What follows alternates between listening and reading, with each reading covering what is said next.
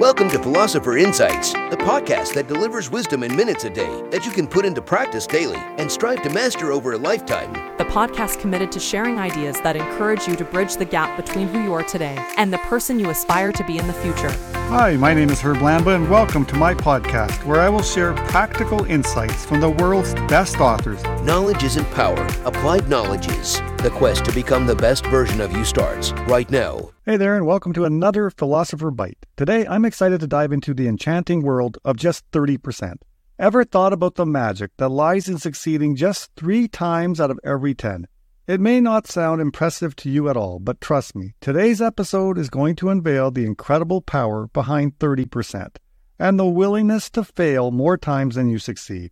As you know, if you're a baseball fan, Babe Ruth was his generation's great home run king. He hit a mind-boggling 714 home runs. But did you know that he struck out 1,330 times?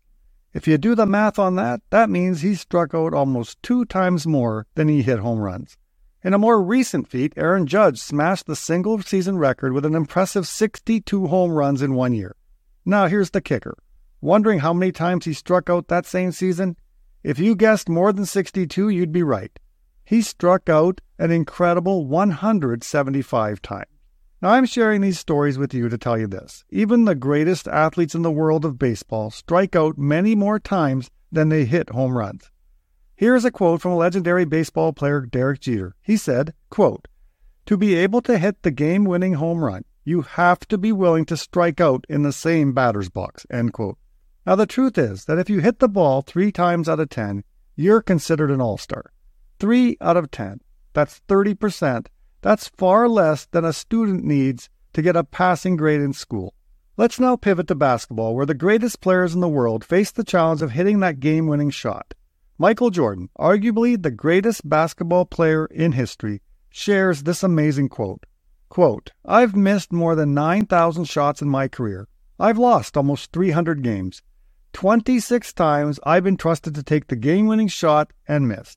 I've failed over and over and over again in my life, and that is why I succeed," end quote. But why stop there? Let's dive into the stories of other remarkable people who faced strikeouts on their journey to success.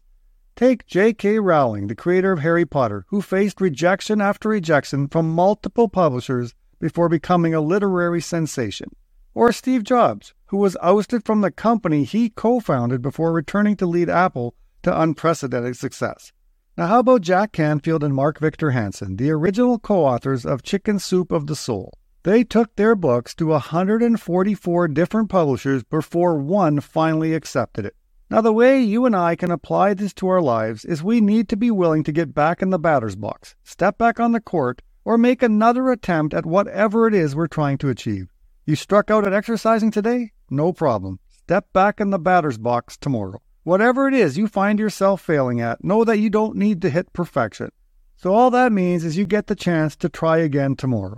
If you succeed 3 out of 10 times, you too may reach an all-star status at whatever you're trying to achieve.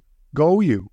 In fact, in Originals, University of Pennsylvania professor Adam Grant tells us, quote, "Whether you're generating or evaluating new ideas, the best you can do is measure success on the kind of yardstick that batters use in baseball," end quote. Now how about this quote?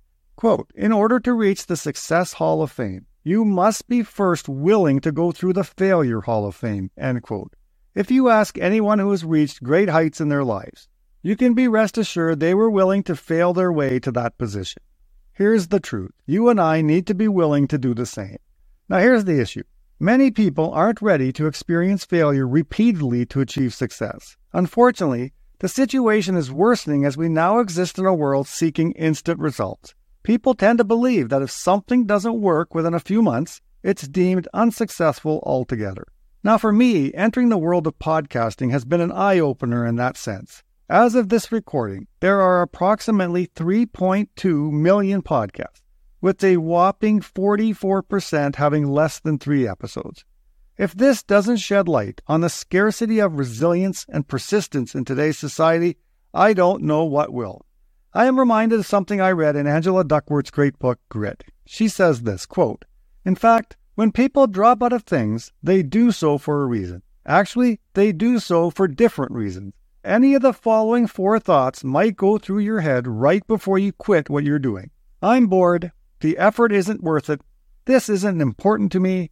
I can't do this, so I might as well give up. End quote. Now let's reflect on a straightforward question we should all consider.